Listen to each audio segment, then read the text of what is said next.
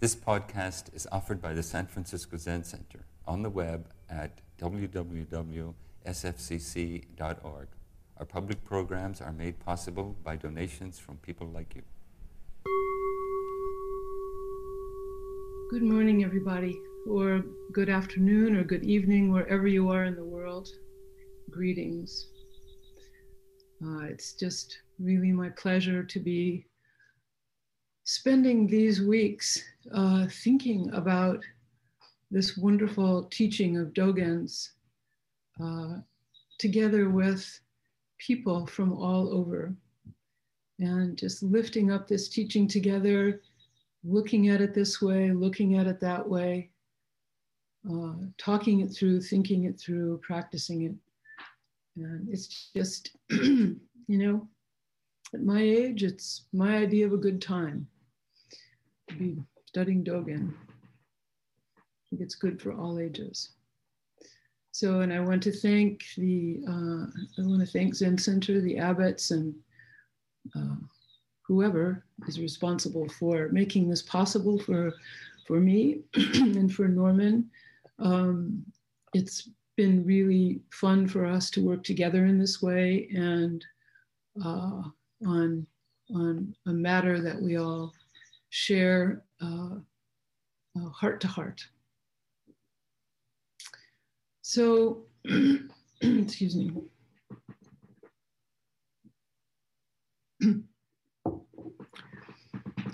In Dogen's Zui Monkey, we find the themes of Dogen's life's work sketched out in clear and direct language. And this sets Zui Monkey apart from most of Dogen's famous works, which are written in a style philosophical, poetic, and often difficult to understand. Zui Monkey was written when Dogen was a young man. And, it's just so clear, so direct, and so informal. Zui Monkey is divided into 6 books, each one having 14 to 26 talks, some of them very short, some of them a little longer. One theme that Dogen returns to again and again, and one that we have been considering this week in the Zui Monkey intensive, is focus your attention on one thing. And I'm going to read a couple of excerpts from 3 different talks that mention this teaching. Excuse me. All 3 of these excerpts are from book 1. The first one is talk number 5 in book 1. It is not possible to study extensively and obtain wide knowledge. Make up your mind and just give up trying to do so. Focus your attention on one thing. That's an excerpt from that talk, but the talk is very short. In another talk, also book 1, talk number 11, in which after saying, since literature and poetry are useless, you should give them up. This always makes Norman and I giggle because, of course, Norman has no intention of giving up poetry. But after saying that, and neither did Dogen for that matter, he wrote beautiful poetry for his whole life. But he says this, since literature and poetry are useless, you should give them up. Dogen goes on with, do not be fond of learning on a large scale, even the sayings of the Buddhas and ancestors. It is difficult for us untalented and inferior people to concentrate on and complete even one thing. It is no good at all to do many things at the same time and lose steadiness of mind.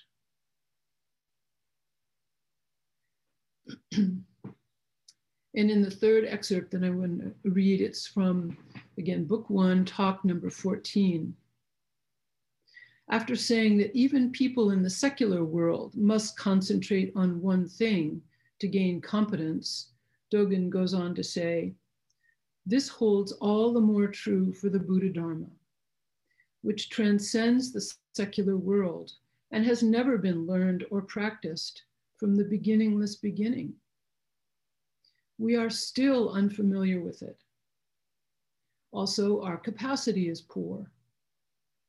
If we try to learn many things about this lofty and boundless Buddha Dharma, we will not attain even one thing. Even if we devote ourselves to only one thing, because of our inferior capacity and nature, it will be difficult to clarify Buddha Dharma thoroughly in one lifetime.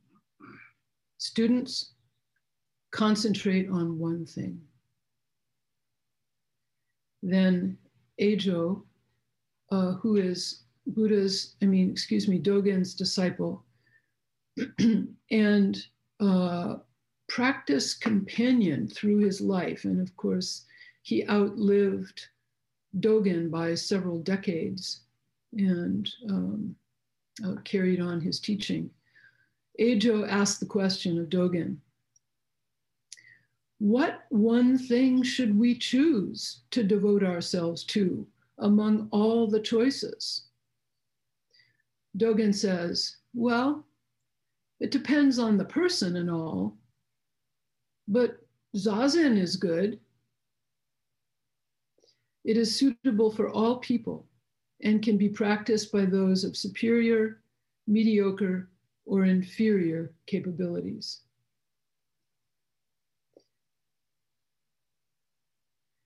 You know, that Dogen is repeatedly mentioning our untalented and inferior capacity gives me a giggle. I remember when I was assistant to the Green Gulch tea ceremony teacher, Nakamura Sensei.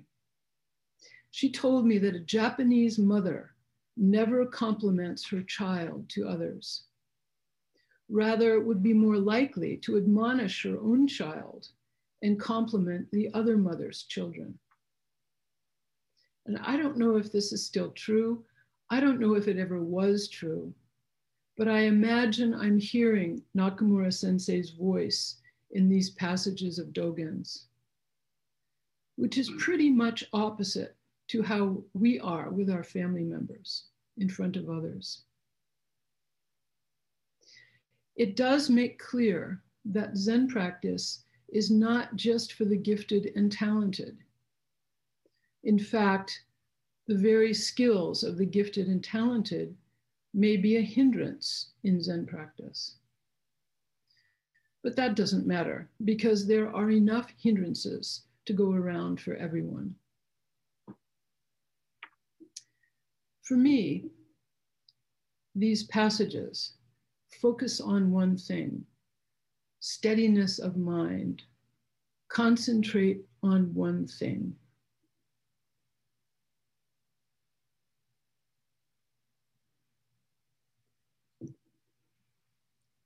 These seem strikingly pertinent to where we find ourselves in this moment of human history. That is, a setting in which our to-do lists are out of control. The requirement for success in our work and our personal lives is uncompromising, along with the requirement that we be able to function most effectively in a competitive environment. And the pace seems to keep accelerating. Then, in the midst of this, we have a pandemic in which the demands on some are beyond what is remotely reasonable for a human being to handle and accomplish, while others, such as Norman and I, are doing fine. Through this, so many issues in our country and world have become more visible in high relief. adding to the urgency, the challenge, and the pressure we're living with.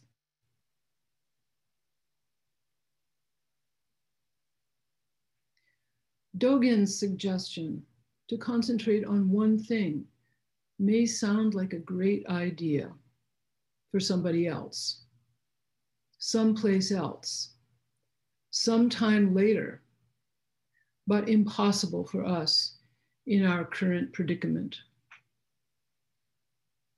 So how can this teaching speak to us? How can it help us to practice as our hearts aspire to do in these times?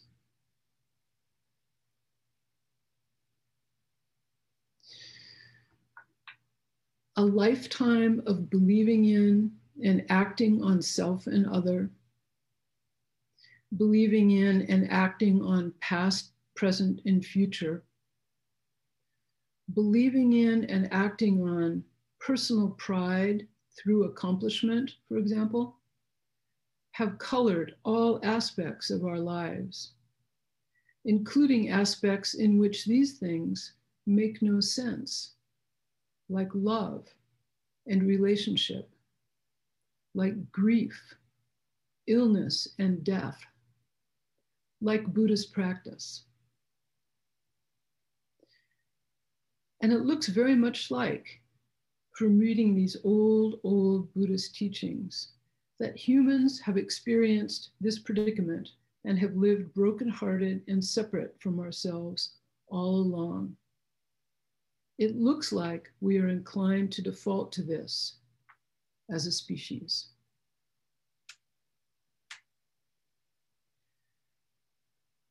When we hear the practice, focus on one thing, it may sound restrictive, joyless, really difficult, too difficult. Like it's time to go to the grocery store, but you can only buy one thing. Or like taking a child into a candy store with wall-to-wall candy from floor to ceiling, with candy hanging from the ceiling, and telling the child, you can choose one small piece of candy. Who would want to take up such a practice? Who would want to do this?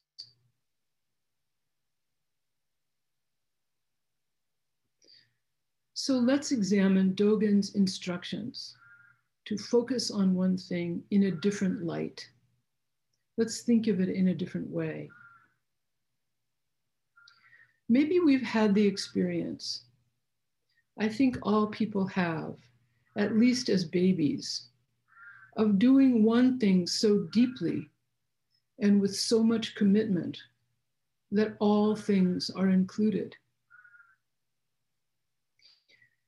That all things disappear or merge in this one thing. Or doing one thing so deeply and with so much commitment that we don't know or care whether we are doing it right or wrong, whether we are doing it at all. It is that complete. So these are my words, and I'm sure they don't exactly express what you would have to say about this. Each of us is completely unique. Each of us needs to express ourselves in this practice. Yet this uniqueness confuses us into thinking that we are unique, that since we are unique, we are alone. But actually, our uniqueness is what we share and what we delight in. Think of all the unique human moments occurring right now throughout the world. No two exactly alike. This endless energy and variation is life itself. And we are all as if hosting our own unique note in an orchestra of life on earth, of being on earth. Most of the time, we're involved in our own particular note, not even noticing the orchestra, thinking kind of like we're alone singing in the shower.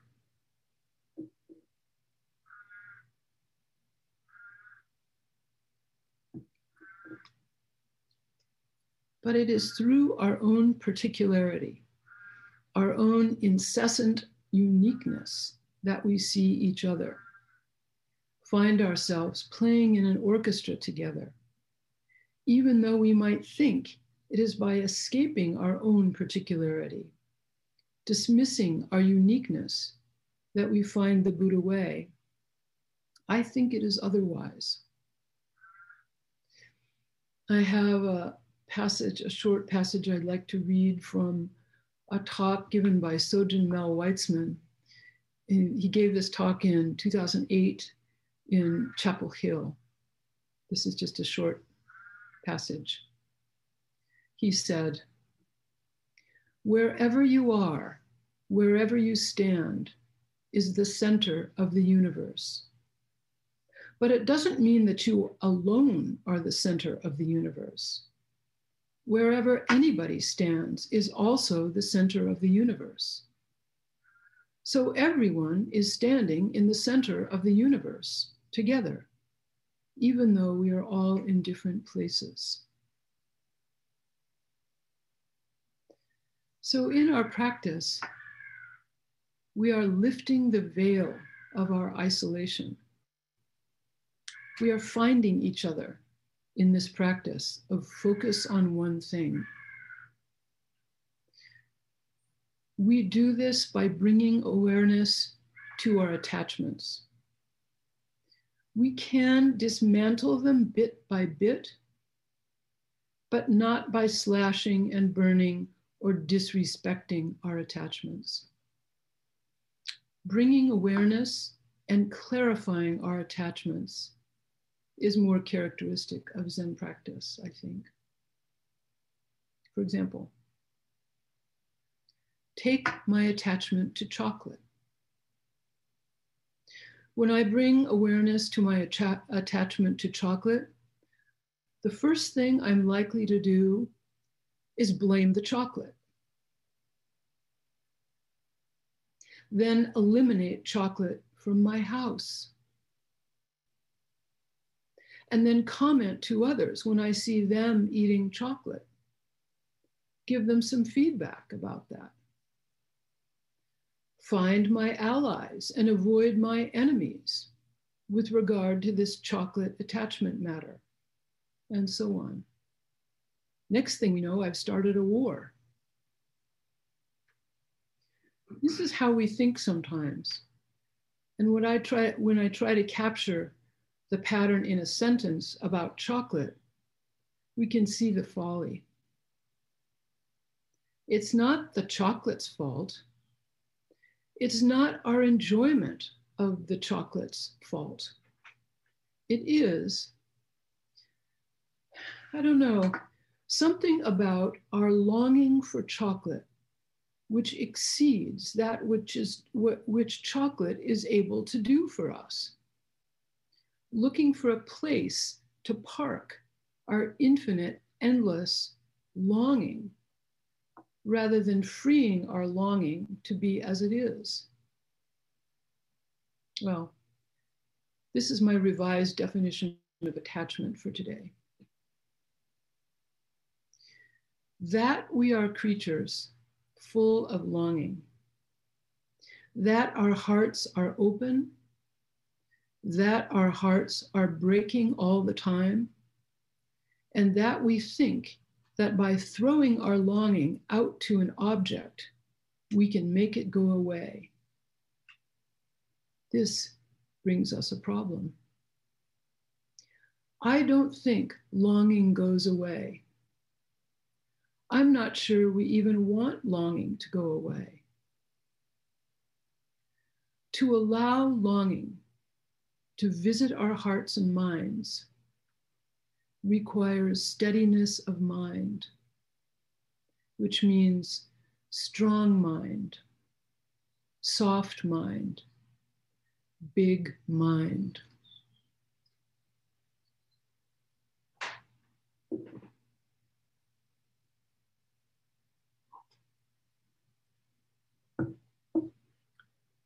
So focus on one thing so as not to lose steadiness of mind. Let's talk about one thing. We don't actually so much see things as we see light from the sun interacting with surfaces interpreted by our mind sense, which creates continuity because it seems we are a continuity loving, an order loving, a story-based loving creature. We have evolved to be this way.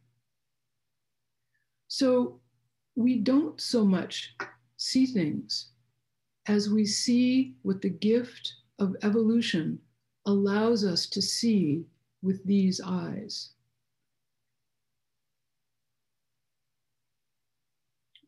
Which, by the way, is really different from how other beings see things. We don't see the same world as other creatures. There is really no such thing for us as focusing on one thing. So the sentence, focus on one thing, is not an order. It's not an instruction. It's more like a song or a rhythm.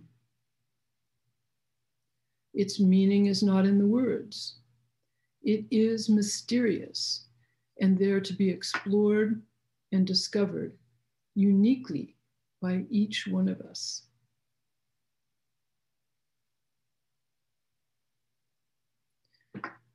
We know that Dogen instructs us to study the self. For example, our means of perception, eyes, ears, nose, tongue, body, mind, the interactions and consciousness of those. This is quite a cacophony.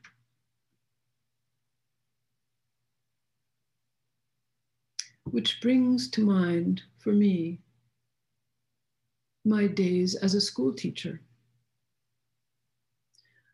I calculated that I spent about 25,000 hours in a room with children.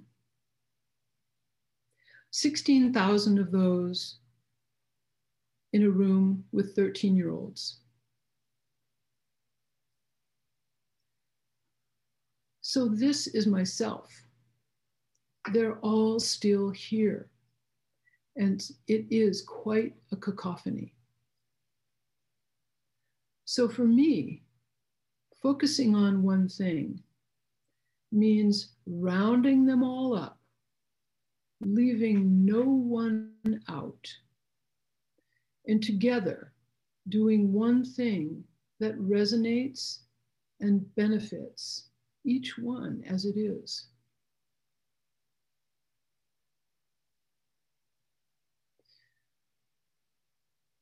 One thing, seeing. When we see one thing. Eyes seeing light. Lots of shapes, textures, and colors appear to our eyes seeing light. So refrain from throwing our attention out to objects.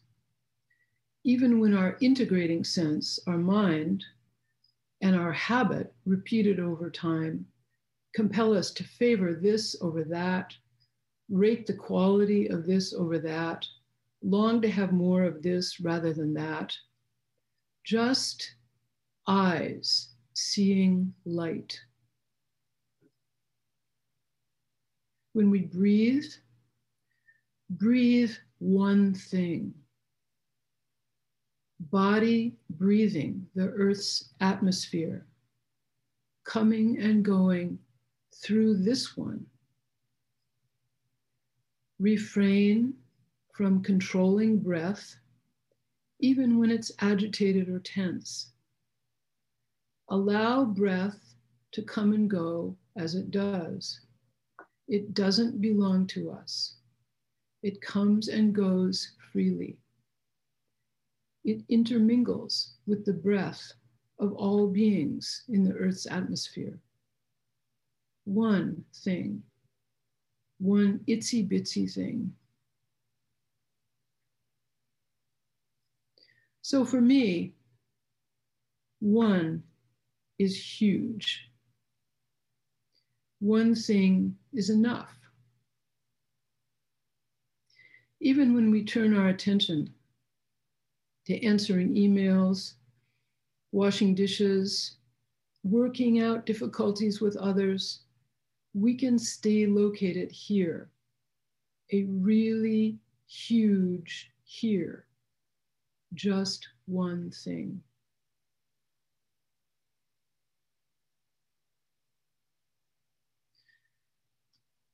Zen practice, I think, is difficult.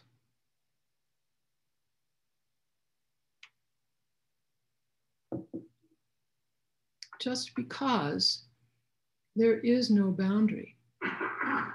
The universe has no boundary. Of course, we have forms and we have customs and revered teachers and ancestors, in the midst of which we find our own unique way. Because we have no boundary, it is so important that we have each other, Dharma friends and teachers, the ones who are all around us all the time, sometimes hiding in plain sight. We can't really find out from others if we are doing this right or wrong, but we can stand together,